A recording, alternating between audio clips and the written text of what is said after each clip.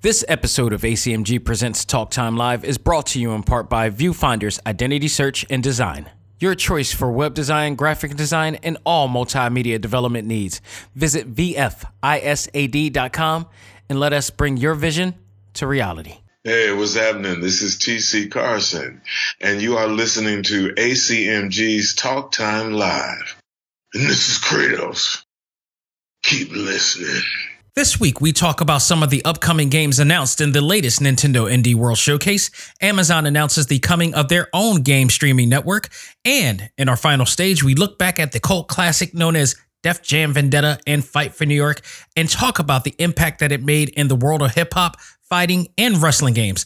All this and more as ACMG presents Talk Time Live Extra. Select Start. Welcome to the show to give you all the news, views, and opinions in the world of gaming. This is ACMG Presents Talk Time Live Extras Select Start with your host, Xavier Josiah.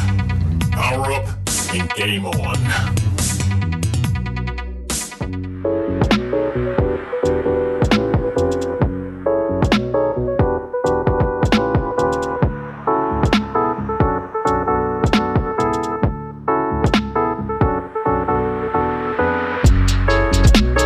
Hello again, everybody, and welcome back to another video game episode of Select Start. I am your host, Xavier Josiah, and for the next hour or so, we're going to talk about a lot of news going on in our favorite fandom. And I gotta say, this was again an interesting week in terms of what's been going on in the world. Of course, we lost in a hip-hop icon last week in DMX, and that kind of sparked the reason why this week I wanted to dedicate this episode to Def Jam Vendetta and Fight for New York. Not Icon, but I'm sure we'll talk about that during that segment. But I wanted to focus on those two because they were very significant both in the world of video games and hip hop, as it celebrated a lot of different genres and everything. And with DMX now no longer with us, it really sparked a lot of gamers who played that game, who got to enjoy that game, to say, like, we want this game back in some form or fashion. Def Jam has been constantly trolling the idea on Twitter, and I've seen this, and it is annoying as hell. But, you know, EA's never said anything about it, but it's, I don't know what it is, but we'll talk about all of that in that final segment as well, and just reminisce a bit as to why that engine in that game was so great. Of course, Aki had a lot to do with that, but we'll talk about all that as the time goes by. But we got a lot other news to talk about as well during this episode. And look, can I say real quick how awesome I love this new microphone? This is I invested in the new Yeti X when I got my new build, and I was like, why not just go completely new? Not just my computer, just go completely new with everything, new audio and everything. And this Yeti X mic is awesome. If you heard it recently in the last few episodes, and then also in the Repop, you could actually see it in the Repop panels that I have when I was with the cast of Pokemon and My Hero Academia and Naruto, and you could hear it. This is awesome. You don't understand how awesome this is. Like, I no disrespect to my old Yeti, which I still have, but this one is just 5 times better. Going on in my background right now, they're doing construction in the background outside of my office here. Like, it's really loud. You can't hear it. That's how awesome this is. So all of you guys who are looking to want to do podcasting or whatever like that, I've worked with the company Blue for quite some time and invested in their products. The Blue Yeti has been awesome, but this one takes it a step further and it allows you to amplify your voice in such a way that makes it sound as professional, clear, and concise as possible. So I just wanted to, give a little shout out to Blue real quick. I'm not endorsing. I don't want to. It's sad. It's just like a free endorsement for them, but I love this mic. I love this mic even more than the other one. This is so next level. So just wanted to point that out, but I digress. So let's talk about video games, people. Nintendo, thank you. You always come when I need you, especially when I need some news to talk about. Nintendo came out with their latest Indie World showcase, and we got some really great stuff coming out of this. First of all, Nintendo really, if you compare I don't own an Xbox, so I don't know what Xbox Live presentations have done in years. I have not looked into what Xbox Live has done in years. I watched the State of Play, and the last State of Play that they've ever had was possibly the best they've ever had, because the other ones prior to never lived up. They lacked so much. I had this conversation with somebody in our ACMG Facebook group, because when it comes to presentations, like especially during E3, Sony is the marquee company that we all wait for, because they provide so many great things. But even before COVID, they decided to go on their own. They decided to do some other things for a couple years, and then all of a sudden they came back to E3 the year prior, in 2019, I believe, before COVID happened. And man, does it make a difference when they come in? They go all out when they do E3 presentations. But when they do State of Play, they are so lackluster. They lacked every bit of the anticipation and the excitement and the climatic, announcements and the epic announcements and everything.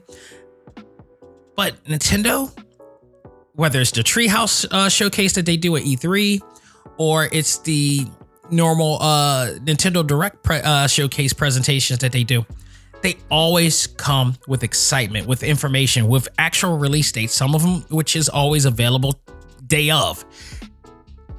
Nobody does this but Nintendo. Nintendo does it so great, and they have I kind of play off with if ever I want to do the times that I do video presentations, I kind of take a bit from what they do.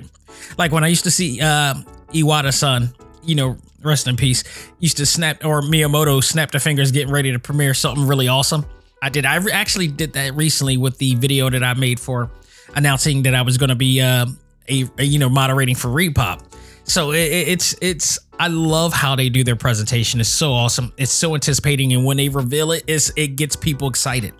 So Nintendo Indie World also does that to an extent, but it's kind of interesting, because you never know what to expect with Indie World. And what I love about the indie game developers is that there's always something that is more artistic than it is, a groundbreaking big deal. Like they had some big announcements in this one, but indie gaming and indie developing is, to me, it's pure. It's a way of expressing itself. It's more artistic. It has a more, I think indie game developing and indie games have an artistic integrity to it than a lot of AAA games are more, because here you have, and if you listen to the show and had heard the guests that we had, from Greg Casavan to the people at Way Forward, or even Gentle Brothers, Desmond Wong from Gentle Brothers, who made Cat Quest and all this stuff. You hear these guys, and they talk about the fact that they were former employees of other places, and they wanted to create their own stuff. They wanted to make their own expression. That's exactly what you do in art when you have a canvas, or you have illustration board, and you have acrylic, and you have medium. You want to just create your own vision and create your own canvas and whatever like that, and see what comes up. And sometimes what comes out is some of the most beautiful things. It's not directed by corporations. It's not directed by stock trading, or it's not under the stock market or whatever like that. And it's awesome. That means there's a level of freedom to it. And sometimes what comes out is some really great games, like the ones I'm about to talk about right now. So there were about 20 games that was announced, and some really exciting games that I felt like I was really interested and wanted to check out. I am going off the list that IGN put out right now, and it's not in the same order that it was in the actual presentation, because the first one that they mentioned here is Oxenfree 2, which was a game that they announced at the end as a surprise. And for me, I never played the first game, so I wasn't as excited. To me, it didn't feel as exciting, but it looks awesome. So I mean, maybe there were some people that were excited about this. I wasn't in particular, but the game looks pretty innovative and awesome. So if you're a fan of that, you got a reason to be excited about. Road 96. This was interesting. This was obviously, when you look at the trailer, there's a Telltale vibe to this. In a sense of there's a huge narrative. It's very narrative focused and narrative heavy, as opposed to this gameplay. So you're just going through this story as you're traveling across country or whatever like that, and you're going through all these different scenarios that you create. There's like thousands of different ways that you could create the narrative as to how your journey goes. This is where it was interesting, and the company known as Digix Art or Digix Art, if I'm pronouncing that right, created this game where you're just anything can happen. Anything can happen. You're going through all these different directions. You can have a great road full of memories, or you could have a really, really insane adventure. It leaves you to have this great experience. It could go in any direction. It looks awesome. I was very intrigued by this game.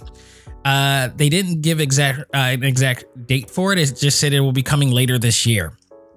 But it looks very promising. If you love games like The Walking Dead, any of the games that Telltale did, any of them, this I think is going to go that route, but it's going to go even further, because unlike the original Walking Dead game, when no matter what you did, Lee was going to die. Spoiler alert. Broke my heart with that one. That was so heartbreaking. I had to play it again in hopes that I could save Lee. And I know a lot of you did the same thing. And the fact that they didn't give that to us, it was inevitable. That was so great.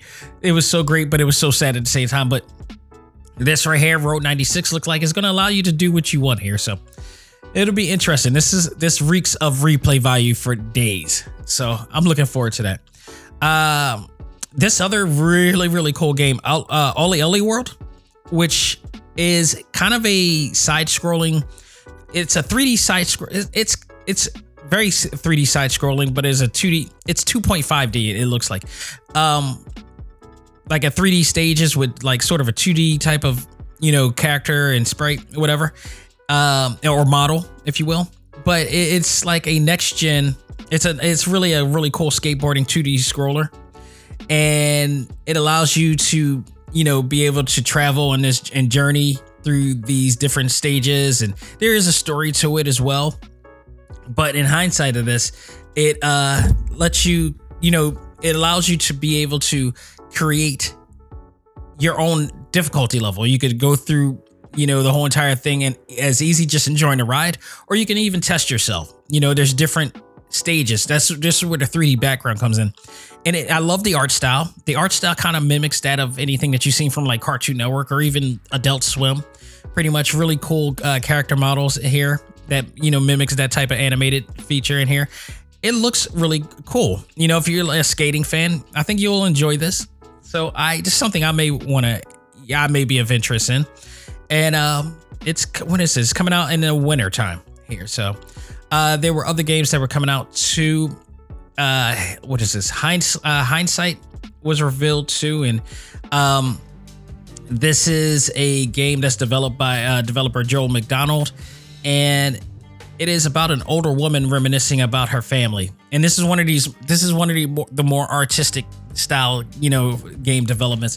Very simplistic in a sense. All of the colors are muted in a way, but it's 3D rendered and just looks beautiful. It looks, the visuals to me looks like that of an oil painting or acrylic painting on canvas. And just going in motion. So I love it. It's very simplistic, not entirely too much detail. It looks cool. It's coming out later this year with that. We have another game called Last Stop, which is published. What is this? It's another Annapurna published game. Hindsight was the first published game that will be from this company as well. Developers Variable State. And it is a third-person adventure that's set in modern-day London, where three strangers will meet during a supernatural crisis, and it is coming out in July. It wasn't, it seemed okay. I wasn't really involved with that one, are really intrigued by that one as much. But who's to know? It might be a game for that people may dig. The Longing is a German developer company named Studio Sufs. I believe if I'm pronouncing that, I might be butchering that. But this game looks so depressing. It's so dark and depressing. For what I understand, the game is played in real time, like 365 days of real time. But you won't have to play every day to see the ending. As you know, the Shade, there's a lot of puzzles in here and activities that'll occupy you every single time. The basic thing is this character is, there's been, a lot of chaos going on in his world, and he's waiting. He's been waiting for like about 400 days to awake the king from his long sleep, and he's trying to search for him. And it leads him to all these underground tunnels and everything. And if you see the character, if you've seen this, it looks very, very jaded and sad. The character is just in all black, like he's shadowed or whatever like that. And it looks like he didn't eat for days, and he's just been on a search and all the stuff. And he's trying to survive just to, long enough to see the king arise again and bring everything back into, bring back into, a peaceful civilization or whatever. Or, it really, like, I want to play it, but it's also, I'm thinking like, man, this is just going to be dark. Like, not in a literal sense, but just in a narrative sense as well. But The Longing is coming, and it is out. It is already out, so you can definitely check it out now. Yeah, we'll see.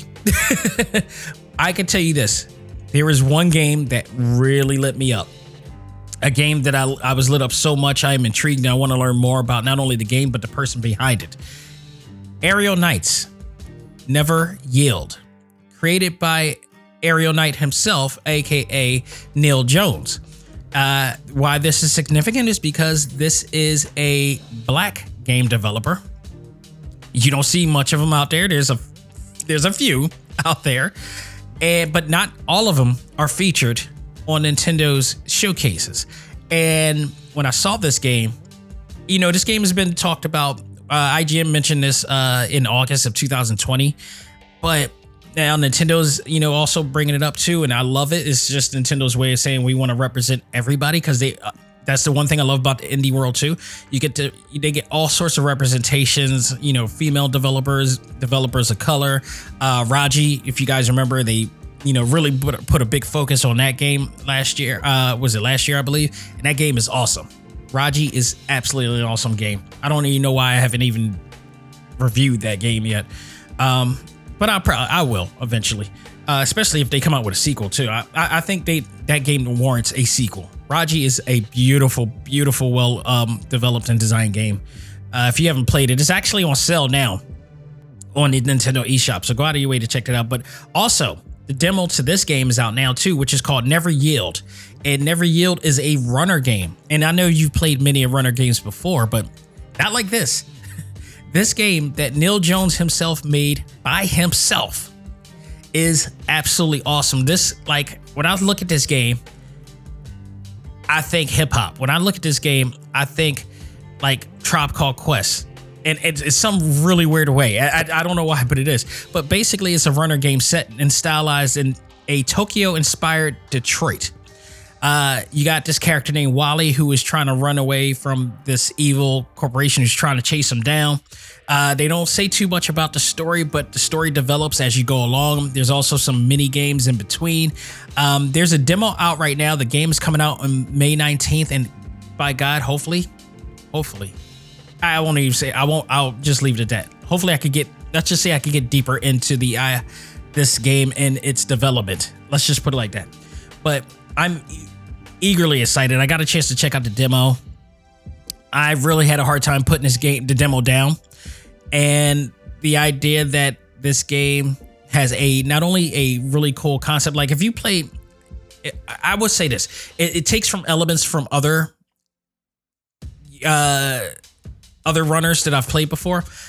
It does provide a slight bit nuance in the sense that there's a rhythm base element to it. It also it has a really dope soundtrack to this. Like, and the soundtrack absolutely helps prolong the fluidity of the game and your immersed investment into the game, I should say. I was so loving this. And not only that, once you play the full game and it's unlocked, you'll be able to unlock different costumes and all types of different content with it too. So this is not your normal runner game where it's just like a quick pick up and play. There's an investment that's involved in here. And the fact, like I said, a young black developer put all this together himself, that is all inspiring to me. And if you're an aspiring black developer out there, and I know you guys are out there, I know some of you out there, you know, this guy is somebody to check out if you don't know him already. Because again, we need more out there. You know, we don't need another situation where there's like a Channel F situation out there and then, you know, you become undiscovered. We're in a new territory here where we can be more representative in this industry. I want to see more Neil Jones is in here. I want to see more of these guys out here be able to do it and show that we can have more of a stamp in this industry, just like everybody else. So I'm looking forward to Never Yield. It looks like an awesome game. So we'll see. Like I said, the demo's out right now on the Nintendo eShop. Look out for it coming May 19th. I am so eager for this. You know what else I'm eager for too? This next game I'm going to talk about, Aztec Forgotten Gods. This trailer looked absolutely phenomenal. And what I loved about this game, it's a 3D game from Mexican developer Lienzo, inspired by Aztec mythology, and it stars a female protagonist. She looks badass. She has this arm, this sacred arm that allows her to give her abilities and powers and such. And she's going to be fighting all these big monsters or whatever and whatnot, these Aztec gods and whatnot. So I am looking forward to this. It's coming out and released for this fall. I'm telling you, go out of your way to see this. It looks beautiful. These guys put a lot of work into this. Again, representation is being shown here from the Mexican community. You know, it just goes to show, man.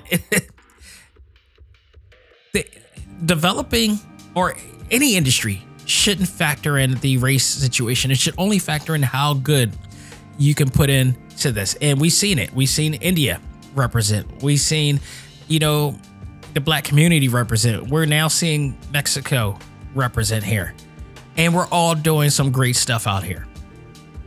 And again, thank you, Nintendo, because as far as I'm concerned, Nintendo is the only company out of the big three that is really showing this type of representation, not just from a cultural standpoint, but just from the indie standpoint, from a subculture of the indie gaming standpoint.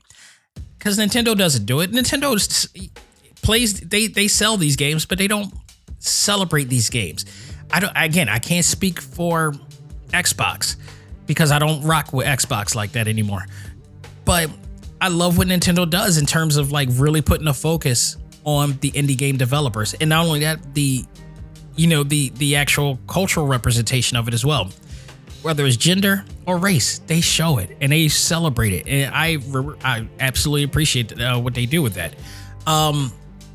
There is also another game, which I believe it is out now. It is called, what is it called? There Is No Game, which is a play off of the fact that it is a lot of game in here. It is, in fact, there's a lot of mini games based on here. So it's a point and click comedy adventure from Draw Me a Pixel Salve.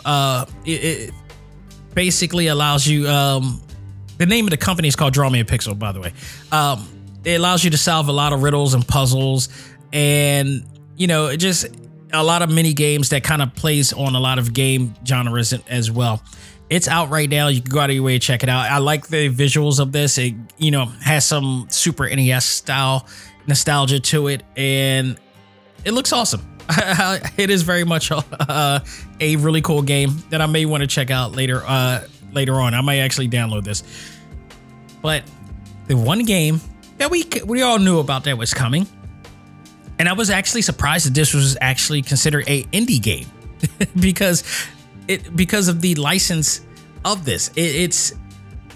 I wouldn't call this an indie game. not only because of who it's based on, but the companies involved in it. But they promoted Teenage Mutant Ninja Turtles Shredder's Revenge on a Switch on this thing. We got a little bit more detail as to what this game is going to involve, and more game footage of it. And we see Bebop and Rocksteady. We see Bebop in a suit, so that's going to be interesting. The whole thing is just awesome. I am looking forward to this game. This was probably the highlight for me because I'm a Turtles fan. I love the old video games. I love the fact that this game is playing off of those old video games, but it looks better than those games. It looks a lot more smoother. The character models and sprites looks much better than it did before. And that's saying a lot because the sprites back then were awesome. But you can see that they have they put a dark outline to those characters now, so you can see them in better detail in here. And it's kind of a little bit super deformed in here, but not so much that it looks like, they have the big head, small body type of thing. But they just kind of looked more conformed in this point. But it looks absolutely great. Unfortunately, they did not give us a release date for it. They just said it was coming out later this year. But it was just more of another tease here. In fact, I'm not even going to play it. But it is a throwback to the retro Turtles games from back in the arcades. Tribute Games is in part of this, of course. Dotemu, who is the company responsible for Streets of Rage 4, which, by the way, we know the news. We talked about that last week. They're coming out with a new expansion for that. So I'm looking forward to this. We just need not only we needed a release date for this. I'm dying to play this game. It's so awesome. I want to know, and because now that Streets of Rage 4 is coming out with an expansion, and this is being made or published by the same people who did that, I'm really hoping that Jenica makes it onto this game, because come on, there's a female turtle now, and she is completely badass, a great character, and I want to see it now. So hopefully they'll add that on as well. Cris Tales, which is something that is already been on the eShop for quite some time, but they finally advertised it on here. If you're a JRPG fan, it pays homage to that. So with a really cool Samurai Jack art style to this as well. It's coming out July 20th. So you guys want to check that out. You can pre-order it now, I believe, on the eShop. It's been on the eShop for quite some time. So nothing really new on that front. Skull is a 2D side scroller. It looks really cool, like kind of a roguelite game from South Korea developer Southpaw Games. You can play as the character Skull, who can change into 90 playable classes by switching his head. It's pretty interesting. It's coming to the Nintendo Switch this summer. You can check that out. Art style is awesome. Beautiful Super NES, throwback right there. So I'm looking forward to that. Another really awesome looking side-scroller game is Getsu Foma Den, Undying Moon. It's a hack and slash 2D side-scroller game from Konami. That's why it's so awesome. Now, here we go. Konami's finally working on something interesting. So it's from Konami, so do expect a little bit of Castlevania-esque type of features in here. It looks very promising. Let's hope Konami gets back on track, because they've been kind of falling off since they let go, certain people who created really great games for them. They dropped the ball with that Contra game. That Contra game is atrocious. That was a travesty, and it is such disrespect to a game that is considered iconic. How dare they do that? They need to get back on the ball with that one. But this one looks promising. I like where this is going. It's a dark fantasy set in Japan, and it'll be released in 2022. So hopefully this will be the beginning of something new for Konami, because they desperately need it right now. The really cool 2D/3D side-scrolling game Fez is coming out, which is late. It's out now, actually, and this game has been looked at for quite some time. I didn't realize that it was 2D with a it's kind of a 2D 3D / side-scroller game. Kind of what does it remind me of? like Oddworld Soulstorm, kind of in a sense, or Toad, Captain Toad, in a sense, where it's like, well, no, it's not. Captain Toad is total 3D in a sense, but this kind of looks like 2D. But then it could the angles, the camera angles turn. It's really wild. But I love what they did with that. It's actually out now, so you can go check that out. What is it? There were other games that they started mentioning after a while. That was just rolling through. Beasts of Marvilla Island, which is set to come out in June. Art of Raleigh, which is coming out this summer. Kiwi, which is coming out in August. Ender Lilies, Quietus of the Nights, which is set to June 21st. Weaving Tides, which is coming out in May. Leviathan City, which is coming out later this spring. But the biggest one that they just happened to breeze right by, which was a big deal to those who've owned a Sega Dreamcast and played it as an arcade. House of the Dead remake. A remake of the classic shooter game. Like, I don't think you guys understand. You kids, you new kids today, I don't think you guys understand in the sense of before first person shooters, there were actual shooter games where you go to the arcade and you pick up a game controlling gun and you're aiming clearly at the screen, and or even like, I'll even go back. Nintendo Entertainment System, Duck Hunt. You know, that was one of those classic things. And or if you had the Dreamcast, you had the gun for that. That was a thing back then, where it's like, that to me was better than first person shooter, because for me it actually is me holding the gun shooting at the screen. I don't, maybe that's why I can't get down with the first person shooter, because it's like it I don't know. It's first person shooters play upon itself. I can't mess with that. But I love House of the Dead. House of the Dead was such an awesome game. I don't know how you're going to be able to play it in the sense, you know, without a game, you know, a gun controller or whatever. I don't know what they're doing. I don't know if they're making a separate gun for this. I think that would be awesome. But they're coming out with the remake, and it's coming out later this year. So that was all of the games mentioned in this one. So, I mean, this one did not disappoint. It really didn't disappoint. I love what they did with this. And I'm looking forward to a lot of games that they had this year. So, you know, we'll see. We'll see what's coming out for. So, you know what I'm not really looking forward to? I'm going to keep it real, because I didn't like the Google Stadia. I didn't like the concept of the Google Stadia. I'm not really investing in the PlayStation Now.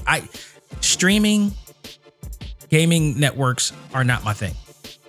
The main reason is because you don't own the game. I am really keen on the ownership of your games. I don't like the fact that I'm playing a game that if the server goes down, then your ability to play offline is you're unable to do it. Their promise is that you're able to play games that you don't have to download. They're vilifying downloading games. I don't see the problem with this. Why is there a problem with downloading games onto a hard drive or onto a memory onto a hard drive? Why is that considered vilified? Once the game is completely downloaded, it's fine. What we haven't been able to do is perfect strong bandwidth, is to make bandwidth so strong that even if you got 200 mph speed, like your speed is 200 meters per second or whatever, that it's going to still be capable of lag time or whatever like that. It's like, because everybody has different bandwidth speed, so that kind of defeats the purpose of it all. Because if you got, I got Xfinity, I got over 200, you know, in terms of speed. Somebody may not have that, and you're playing them and they're lagging. You're still, it's flawed. So the idea of doing streaming, even if it's for a single player, to me, it bothers me. So now Amazon has put their name into the hat in the world of streaming, and I'm not excited about that. I got an email yesterday announcing that they're doing this, and it is inviting all subscribers, all Prime subscribers, to check out their new gaming network, which will allow you to play games under their cloud server.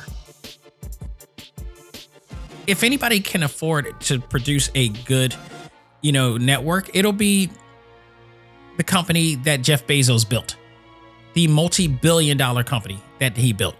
So in that sense, I have high hopes for this working a little bit better than what the Stadia has done. But at the same time, I'm not willing to pay a whole entire situation. And if it's in the same fashion that if they're doing it exactly the same fashion that the Stadia did, because the Stadia's whole gimmick was so bad. The fact that you're paying money and they're calling it they're claiming that it's a console-less game, yet you need the actual Chrome. You need the Chromecast in order to play it. No, people, the Chromecast is your game console. That's plain and simple.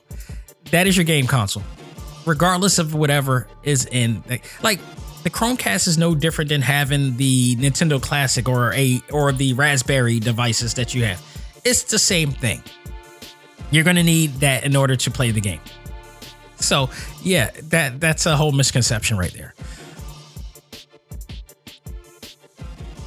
This Amazon Luna, it looks like it's going to be providing the same thing. I don't know to what extent.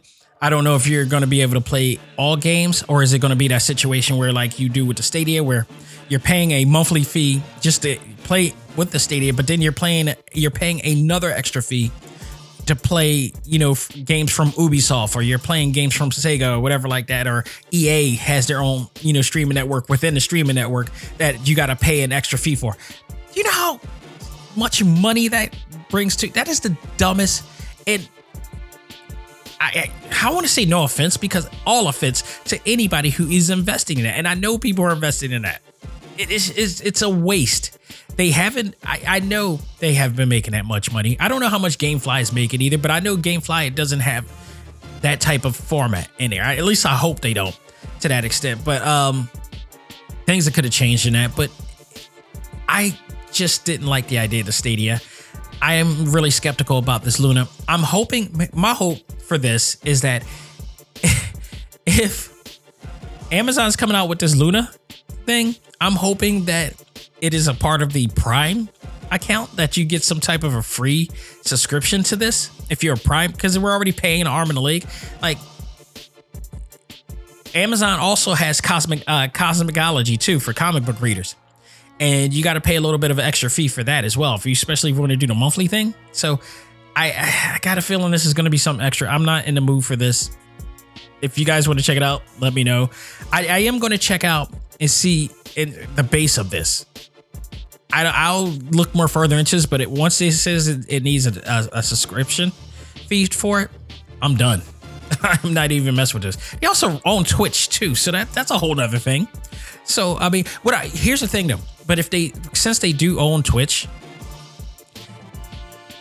I think if they can make it easier for gamers to be able to stream and play and do that, I think that's where their edge. That's when the advantage is going to be for them. If they can make the Luna coincide with the Twitch, whereas like it'll make it easier for everybody to stream using their account and play the games on there, I think that's when it's going to be better.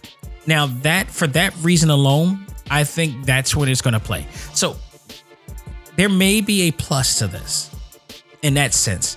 Like if I just wanted to like review a game, but I want to start reviewing things on Twitch and start, doing things where I can stream it on Twitch easier because of Luna. Maybe that will be a little bit better. But still, there's it would be cool if it'd be a part of the Prime deal, in some cases. So we will see. We will see for that. So, that is all the news I have right now on this segment. We're going to take a break, come back. That was kind of depressing the way to end it.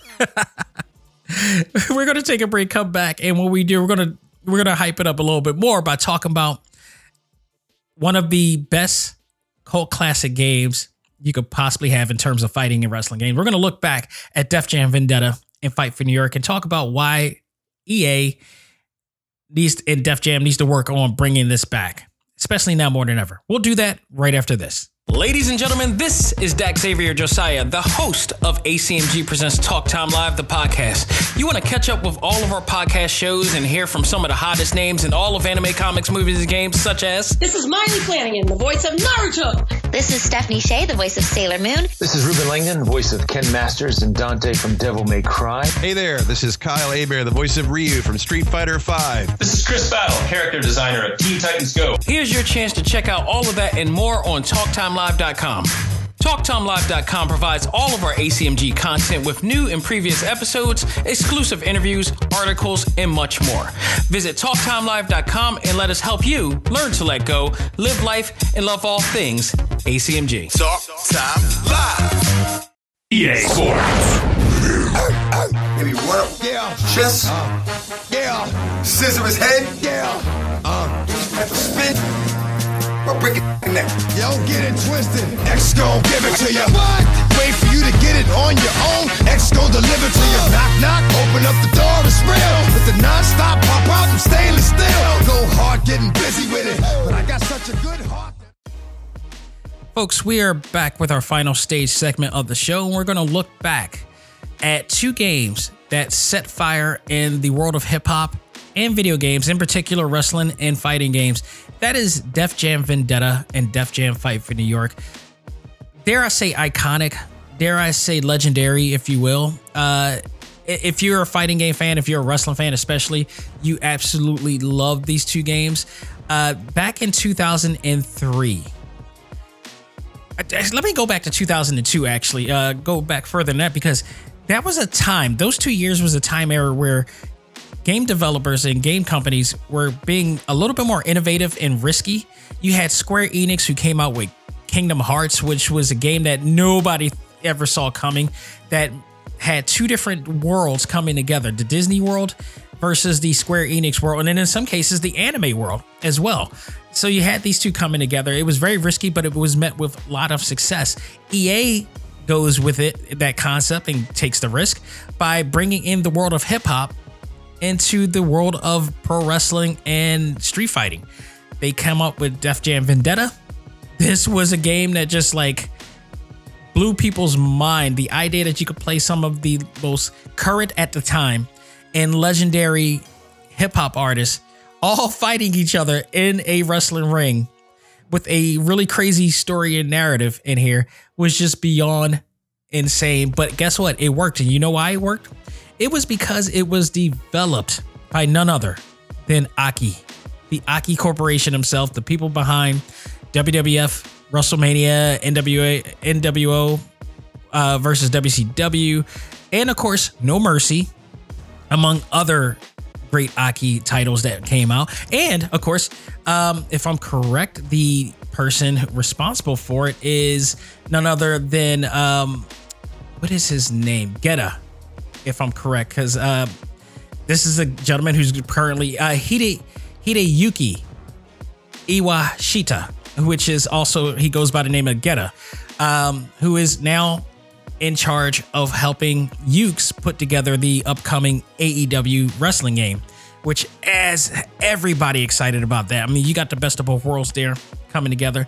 So when this game came out, and this was done by Aki, the minute that people found out that Aki was a part of this, they knew that this game was going to be solid because they're using the elements of that. And it did not disappoint at all. It had, it was just a match made in heaven when you had this game. Not only just because of the people, all the hip hop artists involved, but you had also great soundtracks from all of these artists that were in there. You had a great engine to work with, and then the story was really cool too. I mean, you play as like 4 different characters at this time. The only thing that people were like kind of disappointed in the fact was the fact that you couldn't create your own character, which was something that was customary and kind of in the norm with other wrestling games, but it didn't take away from it. You were able to play up to 4 different characters. One was the fictitious characters, I should say. One was named Briggs, who was a dishonorably discharged soldier. You had the guy named Proof, who was an ex superbike racer. You had a dude named Tank, who was like a massive Japanese fighter. And then you had DJ, Spider, who also, you know, was in this game as well. And, you know, they all played under the same storyline and narrative and everything. So nothing changed if you played a different character, but it was just a matter of each one had their own fighting style. So you played against them and you get into this underground fight, you know, wrestling company that was all over New York, you know, owned by a dude named D-Mob. There was also a love interest in here as well, who was just happened to be Christina Milian, who, by the way, it was the very first time I've ever known who this actress was. And then I noticed that she played on a lot of other movies with Nick Cannon and a whole bunch of other people after that. And she's really kind of still relevant to this day. I don't know what she's doing now, but, you know, she comes up on TMZ a lot, which is awesome. But I mean, this probably wouldn't have worked had they not had the talent that they had. And I mean, the legendary talent. You also had D-Mob, who is like considered one of the best bad guy, you know, final boss characters you could have still to this day. D-Mob, played by Christopher Judge, who, you know, is the latest Kratos and the new version of God of War. We can't really say reboot. It has taken place after that. He's playing a much older person after T.C. Carson, you know, played him. But Christopher Judge played D-Mob. So, I mean, respect on that. D-Mob was one of the baddest bad guys out there at the time. And one of the baddest, like, dude, you play him at the end. If you don't get up on him, he will crush you. It's like, period. You know, he was the M. Bison of this game by far. So what made this game so much, if they didn't have the talent that they were able to acquire for this this game probably wouldn't have worked as well, but you got all these Def Jam folks backing you up. It worked beautifully. And then some of them in this game consisted of some of the legend, like some of the greatest of all time, some legendary, and then at the time, some current, some folks we haven't seen anymore, some people that were considered, sadly, one-hit wonders. And I mean, I'll say that with the unfortunate, and I'm talking about my dude, Freeway, who is a Philly dude who, like, when he first came out with his album, boy, that thing was fire. And then all of a sudden something happened and we never saw it. He barely got to see him do a second album again. It was just, what the hell happened, Jay-Z? I think he answered that, but I don't know, man. It was just crazy. But Freeway doesn't come into the like Fight for New York, but right here, the first, group to be on here was Capone. We had, who else do we have here? Capone was in here. We had DMX, rest of peace. This is the reason why I've actually wanted to talk about this, because, DMX was a major focus in this game. And in terms of who they were promoting in here. DMX was not only a main focus into this game, or one of the biggest selling points of this game. He came out, I think Cradle to the Grave came out, or whatever movie came out for, and X is gonna give it to you just premiered, and they used that song specifically for this game to be the selling point of this game. The song was so hot that they used it for this game, and it was the game. It was the song that really drew people into this game. It's like, okay, we got a new DMX song on here. We got DMX in the game. He's doing these crazy moves, and there's a commercial that you just heard on this show real quick. That clip that you heard of him talking about what he was going to do, what he wanted to see his character do, and then later on they showed the character doing it. It was so awesome in here. And then you had also Funkmaster Flex, who was the character, but he was also the commentator of this as well. Funkmaster Flex, you can't have a better hype man than that dude. He's legend. He's a legendary DJ. He was awesome. Deserved to be in here. Ghostface Killer definitely was in here. You had Joe Budden. Joe Budden's another one. Joe Budden, when this was out, Joe Budden was also like Freeway, where he was getting some momentum with the songs that he was coming out with. The Jump Off. The song The Jump Off created the term Jump Off. And then again, we haven't seen him since, but unlike Freeway, Joe Budden transitioned himself into being like a analyst and and a talk show, host of sorts. And, he was able to evolve and transition to something else, still, making a name to his brand. So, I love what he did with his career on that note. From there, Keith Murray, what? The most beautifulest thing in this world. It's just like him. Keith Murray was that dude in the 90s, boy. And, he was one of Eric Sermon's. Eric Sermon's cousin or nephew, I believe. He's definitely in relation to Eric Sermon. Of course, from the Hit Squad from back then. If you're a hip hop, fan of old and new, like this name is not unfamiliar to anybody outside of the hip hop world. Ludacris was in here throwing them bows. Like, this was around the time like Ludacris' career was just popping off really good, and he had the song "Throw Them Bows," so they kind of had a moveset called "Throw Them Bows" on here. Of course, you cannot have a game in here and be it based on hip hop without having the Method Man in here. Method was in here. It was awesome. Of course, Ghostface in here. So you got that Wu-Tang representation in here. Method Man came here, but you can't have Meth without Redman. And Redman was in here as well. So you got those two in a tag team. I can't tell you how really awesome this game is to this day. Like, I own the Fight for New York game for the PSP. And I still own my PSP. That some bitch should still be working. I still should be able to play that game on there. It is just that damn good. So you also have Scarface in here, legendary Scarface in here as well. YC was on here as well, who I believe was with the West Side Connection with wasn't that an Ice Cube? That was an Ice Cube. Yeah, Ice Cube and Mac 10. Where it was the West Side Connection in there. So he was in here as well. I think E40 was in here too, but you also had like a number of fictitious characters as well. And what was the total of this in here? How many characters? About 46 characters. That was the other thing that was so awesome about this game. You had 46 characters in total, not only just included in the from the hip hop world, but just fictitious world as well. So it created a lot of different, forms of replay value in here. Japanese rapper Debo and S-Word appeared exclusively in the game's Japanese release as well. So I want to point that out as well. I never heard of those cats, but respectfully, they needed some Japanese influence as well. So I would have loved to have seen those guys in there. But this game just had virtually almost everything. And I'll say almost because, again, that creative aspect, the creative suite would have been so great for this, but instead it didn't take away from the fact that this game was awesome. The movesets were just over the top.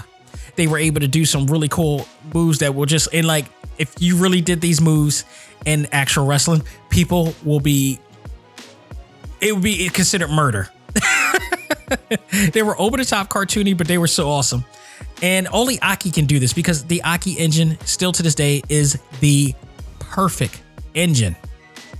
You could not do. So they had a lot of the elements of what they put into the No Mercy game, the virtual all pro wrestling games from Japan.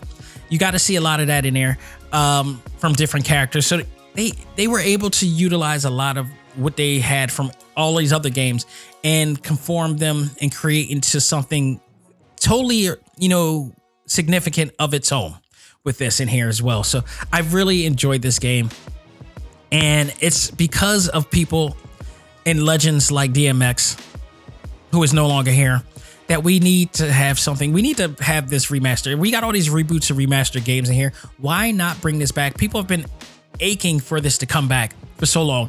And for what I understand and what I've witnessed is that you got Def Jam. For some reason, I don't know who's handling the media aspect of them on Twitter, but that person needs to be removed, because they keep teasing and trolling the idea of this game coming back, and nothing's coming. I remember they show pictures of Def Jam Vendetta, and I've heard they do this. This is not the first time they've done this, but they constantly do stuff like come on, you're a major brand in the world of hip hop, and you using your social media platform to troll people. It's really unprofessional. It was really stupid, in my opinion, to do that and to get fans to get all riled up and hyped like something's going to come, and then nothing ends up coming from this point. And that was months ago when I, like literally last year, when I saw that tweet and they're doing it and got people all revved up and saying stay tuned for the next day because we're about to make an announcement, and nothing ever really came. What are you thinking?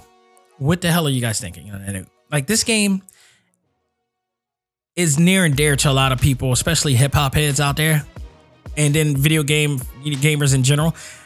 This game has so much. I mean, the gameplay aspects of it was really cool too. I mean, there was nothing really major.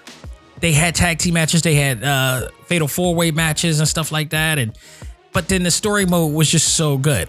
The only thing I didn't like about this is that they didn't allow like a new game plus mode for you to replay the mode again. Like, you would have to erase your progress in order to play the game all over again. So that was the only pet peeve. And I mean, that was a bigger pet peeve to me than them not having the replay mode, the creative suite, I should say. Other than that, the game was just so solid. It was extremely solid. The performances were solid. It was Sticky Fingers.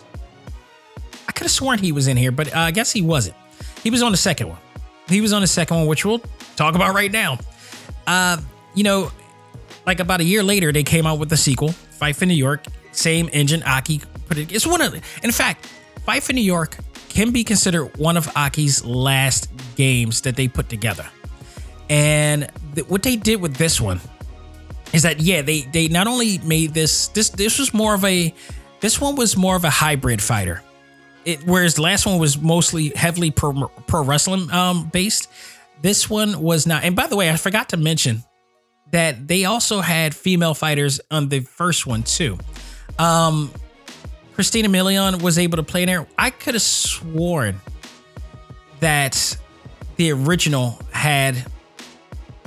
Let me see, because I could have sworn that the original had female fighters as well on here, including that of like Little Kim or some other. Because I knew there was a spot in here. There was a game in here. There was a little moment in the game, in the first game in Vendetta, where that's what it was. It didn't have actual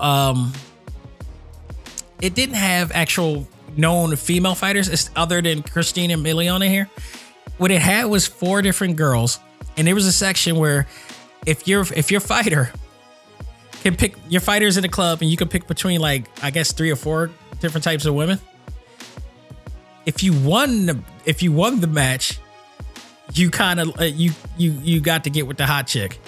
If you lost the match, you kind of get with the not so hot chick in there. The chicken head, if you will, I guess they would call it in there, and that would be the thing. But you can also play as those female fighters as well in there. And that was kind of the little joke part of that game. But then you get to Fight for New York, and like I said, they changed everything around it. They added, the roster was bigger this time around, but it was more, it was less pro wrestling based and more Street Fighter or MMA based as well, because you had stages where they had cage match stages in here. They had octagon fight cage stages in here as well. You didn't win by pinfall this time around. You won by just clearly knocking the person out in this case. And they took it up. They took it up even further here. So in this game, they had, and the premise of this one too is that D-Mob it took place strictly right after everything that happened on the first game. But this time, D-Mob is kind of the protagonist in here, and he's going up against the bigger antagonist, which is Crow. Crow, played by Snoop Dogg, who's not himself. He's a whole new character, whereas everybody else in the game is themselves. But it worked out. It played up to really well in here. And then, so you got D-Mob's crew going up against Crow's crew. D-Mob, and in this game, like I said, it was bigger, it was better in a lot of ways. The roster this time was 67 playable characters in here, which included real life hip hop artists and signed Def Damn talent, amongst others. So in this one, again, Capone and Nori was on here again. I didn't mention Nori was in the last one. Comp, which was a guy that unfortunately we never seen anymore. Or I think he was like a fictitious, player here. D-Mob was in here. Eric Sermon was in this one. So that was awesome. Eric Sermon, the Green Eye Bandit, it was in this one. Eric Sermon, by the way, again, if you're a young hip hop, cat, you got to know who Eric Sermon is. Eric Sermon is one of the greatest hip hop producers of all time.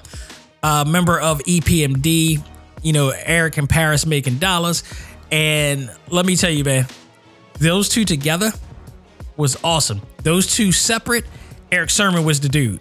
Paris needed Eric Sermon. This was the clear case of Shawn Michaels and Marty Jannetty. Paris and Marty Jannetty in this case. And if you're a hip hop fan and a wrestling fan, you know that reference. You know what I'm talking about right there. But Eric Sermon not only went on to create really awesome albums for himself, he started making awesome albums for other people. He created the Hit Squad. It just, so great. So great. Flav was in this. Flavor Flav was in this. Awesome. This is the game where Freeway came in, and I love Freeway, man. I was looking so forward to this, man. My man who lives in my neck of the woods here in Philly, he lived in North Philly, and he spoke about his songs was about North Philly lifestyle, and he was one of Rockefeller's, Jay-Z's latest acquisitions, and he came out with this fire first album, and then we ain't hear from him since. I'm like, come on, man. And you'll hear his songs in the game as well. Some of his best songs is in here as well. Ghostface is back on here. This time we had some new people in here. Henry Rollins might have been in the last one, but he was never a playable character, if I'm correct. So I think he was in the game as a trainer, but in here, he's a playable character, and I think he's also a trainer here. But Henry Rollins, who you all know is part of rock and roll's best in the 90s. This dude was no joke. He was a really, really particular cat. Activist as well. So, respect that he was in this game. The fact that he was in this game amongst all those people tell you how much respect Henry Rollins was to a lot of people as well. Joe Budden was back on here as well. Ludacris was back on here. Memphis Bleak. We know who he is. Another rock dude in here. Memphis Bleak was in here. Method Man was back. Nori was back. Redman was back. Scarface back. Sticky Fingers was a big deal in this game. Sticky, for those who don't know, Sticky Fingers, the prominent member of Onyx. Onyx in the 90s was a fire to gasoline in terms of how hot they were in the hip hop industry at the time. They were so influential in a certain case that just listening to their music would drive people to insanity. Now, I'm not joking, because I was one of those people. When I used to be in high school and listen to Onyx, my adrenaline is pumping right now. I used to be a cat with a bad attitude back in high school, and boy, did I get into some fights. And listening to Onyx did not help one bit. And it was so to the point that my mother and I would have arguments about me listening to that music. I love you, Mom. Sorry. Rest in peace. I am so sorry. But Onyx, just hearing through it, you wouldn't, it would be so, it was controversial back then to hear their music. It'll probably be even more now. Throw your guns in the air and slam. Mosh pit hip hop music. It was just, who needed drugs and cocaine? You can listen to their music alone and just go wild and wild it out. But Sticky played to his persona. And also, that Sticky Fingers later on ended up becoming the television version of Blade as well.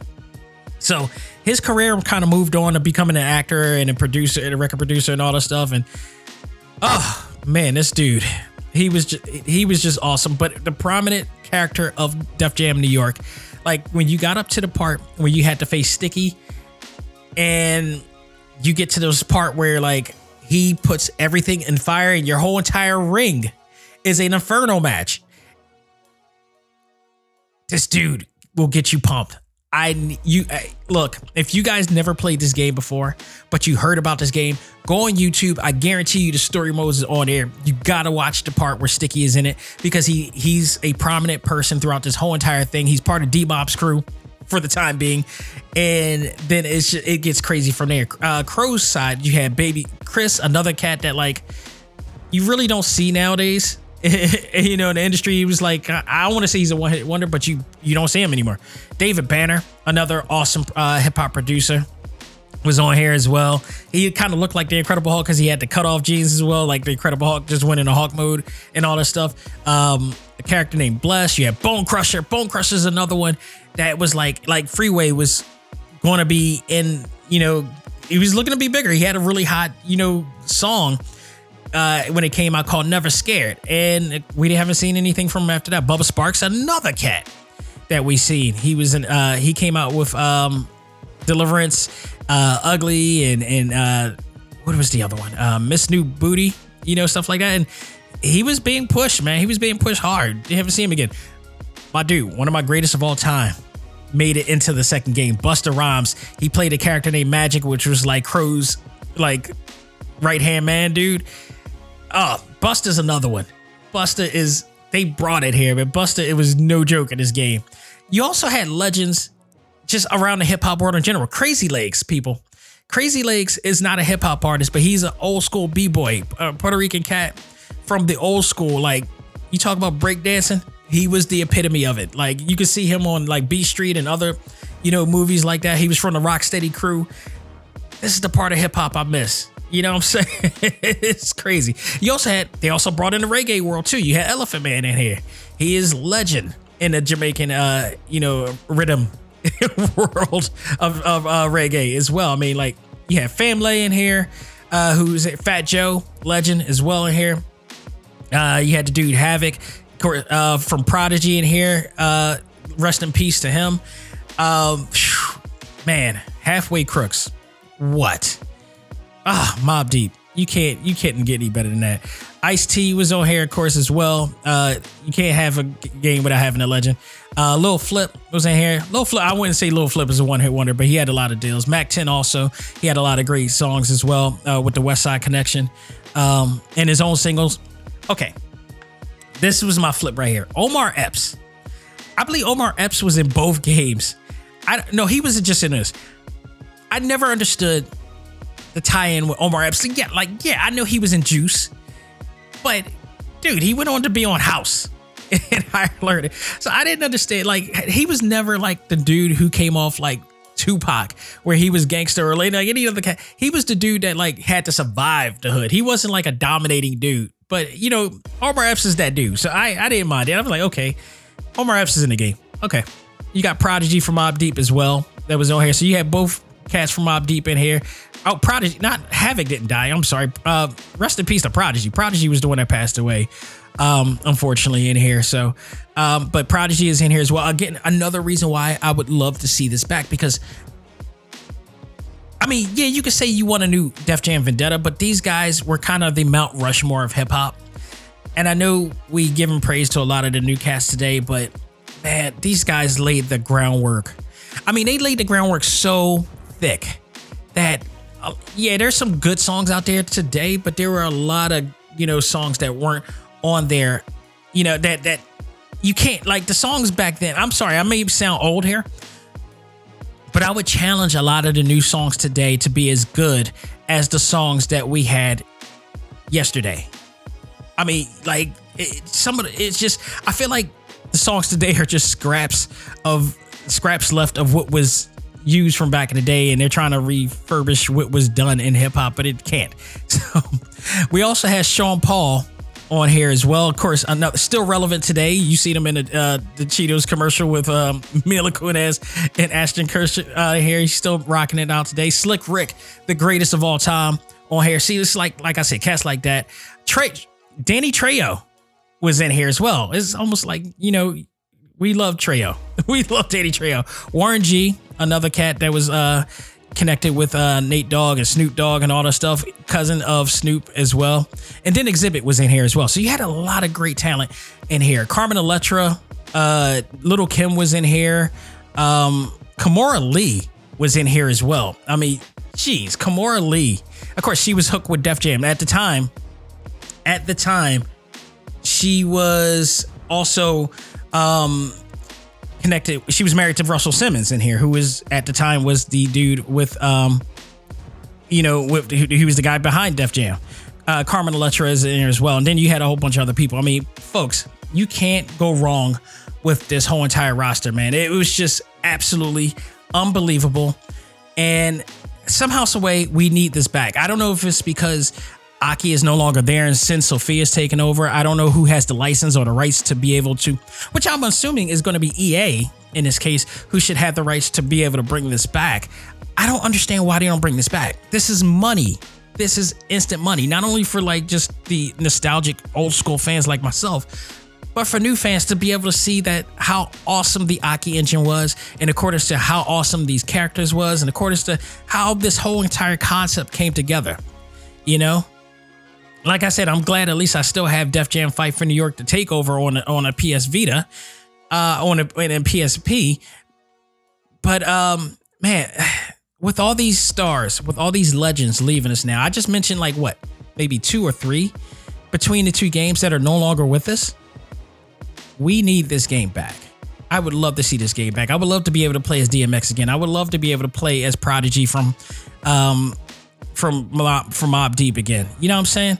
I would love to be able to play as Buster. He's still around, but Buster was bringing it. Sticky brought it. I would love to see all of this. So I don't know to what end that we need to bring this back, but somehow, some way, we got to encourage EA to bring this back. I don't understand what is doing it, but man, even if it's just one or the 2, as long as it's not Icon, because Icon was the worst. Icon is when it came about when Aki left the company, you know, defunct, became Sinful Sophia, and they were trying to figure out how to follow up with this game.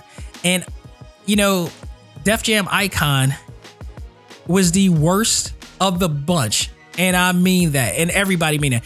This came out when the Xbox 360 came out and the PlayStation 3 came out.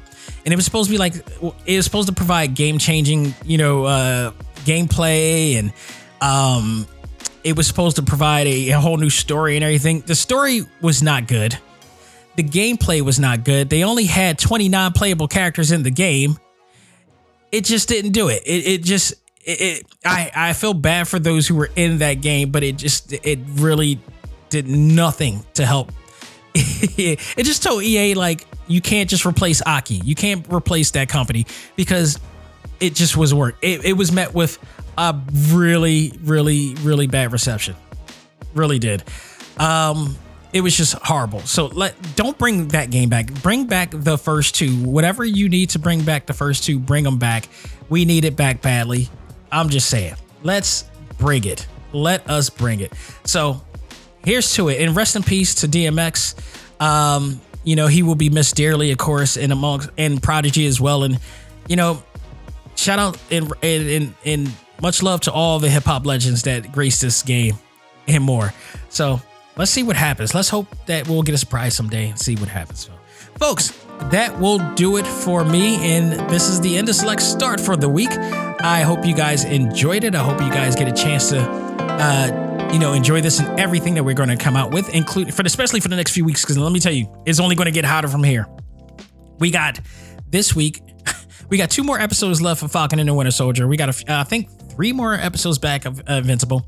But to top it off, we're going to look back this week and count down to combat, because we are just almost over a week away from the premiere of the reboot to Mortal Kombat. So what I'm going to do is I'm going to look back at the original Mortal Kombat movie that came out from New Line Cinema back then.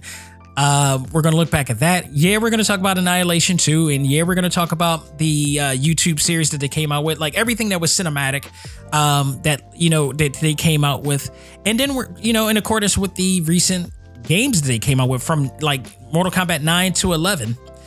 Because to me, that was, you got to compare and contrast the movies that they came out with to that, because Ed Boon came out with some full-length feature type of experiences with those games. So we're going to count down all that and the hype for the upcoming movie, which we'll be reviewing the week, that week as well. So stay tuned for that. So, get ready. It's all coming. We're going to come at you hard with all this stuff. So stay tuned for all that and much more. And remember, coming in May, we're going to have back on the show our very own, I was about to say Michelle Gellar. Amanda C. Miller, the voice of Boruto, the voice of Sailor Jupiter, and the voice of Joe from Kid Cosmic on Netflix. So we're going to have her back to talk about all the things that she's been doing back up to this point, how she handled COVID and much, much more. And her new ventures into Georgia. That's got to be interesting at this point. So we're going to talk about all that and much, much more. So stay tuned for that. That's all coming. And who knows who else is coming to this show, but we got people in the works. So, and who else Repop brings to me as well. So thank you all for being a part of this. If you are loving this, you can check this episode out and more on talktimelive.com. You can also check out more on Spotify. If you want to subscribe and download at least, you can go to Spotify, iHeartRadio, Apple Podcasts, Google Podcasts, Stitcher, Podbean, TuneIn, Audible, Pocket Cast, and Pandora. They're all there. There's not one place you can find ACMG Presents Talk Time Live. So please continue to support us, support this gaming podcast, support the Prime Show. Just support us and let us keep going. And I am enjoying this ride all day, every day. So folks, thank you. That'll do it for me. On behalf of myself, this is Dax Xavier Josiah saying, learn to let go, live life, and love all things anime, comics, movies, and games. This is ACMG Presents Talk Time Live. We are out of here. Take care, everybody.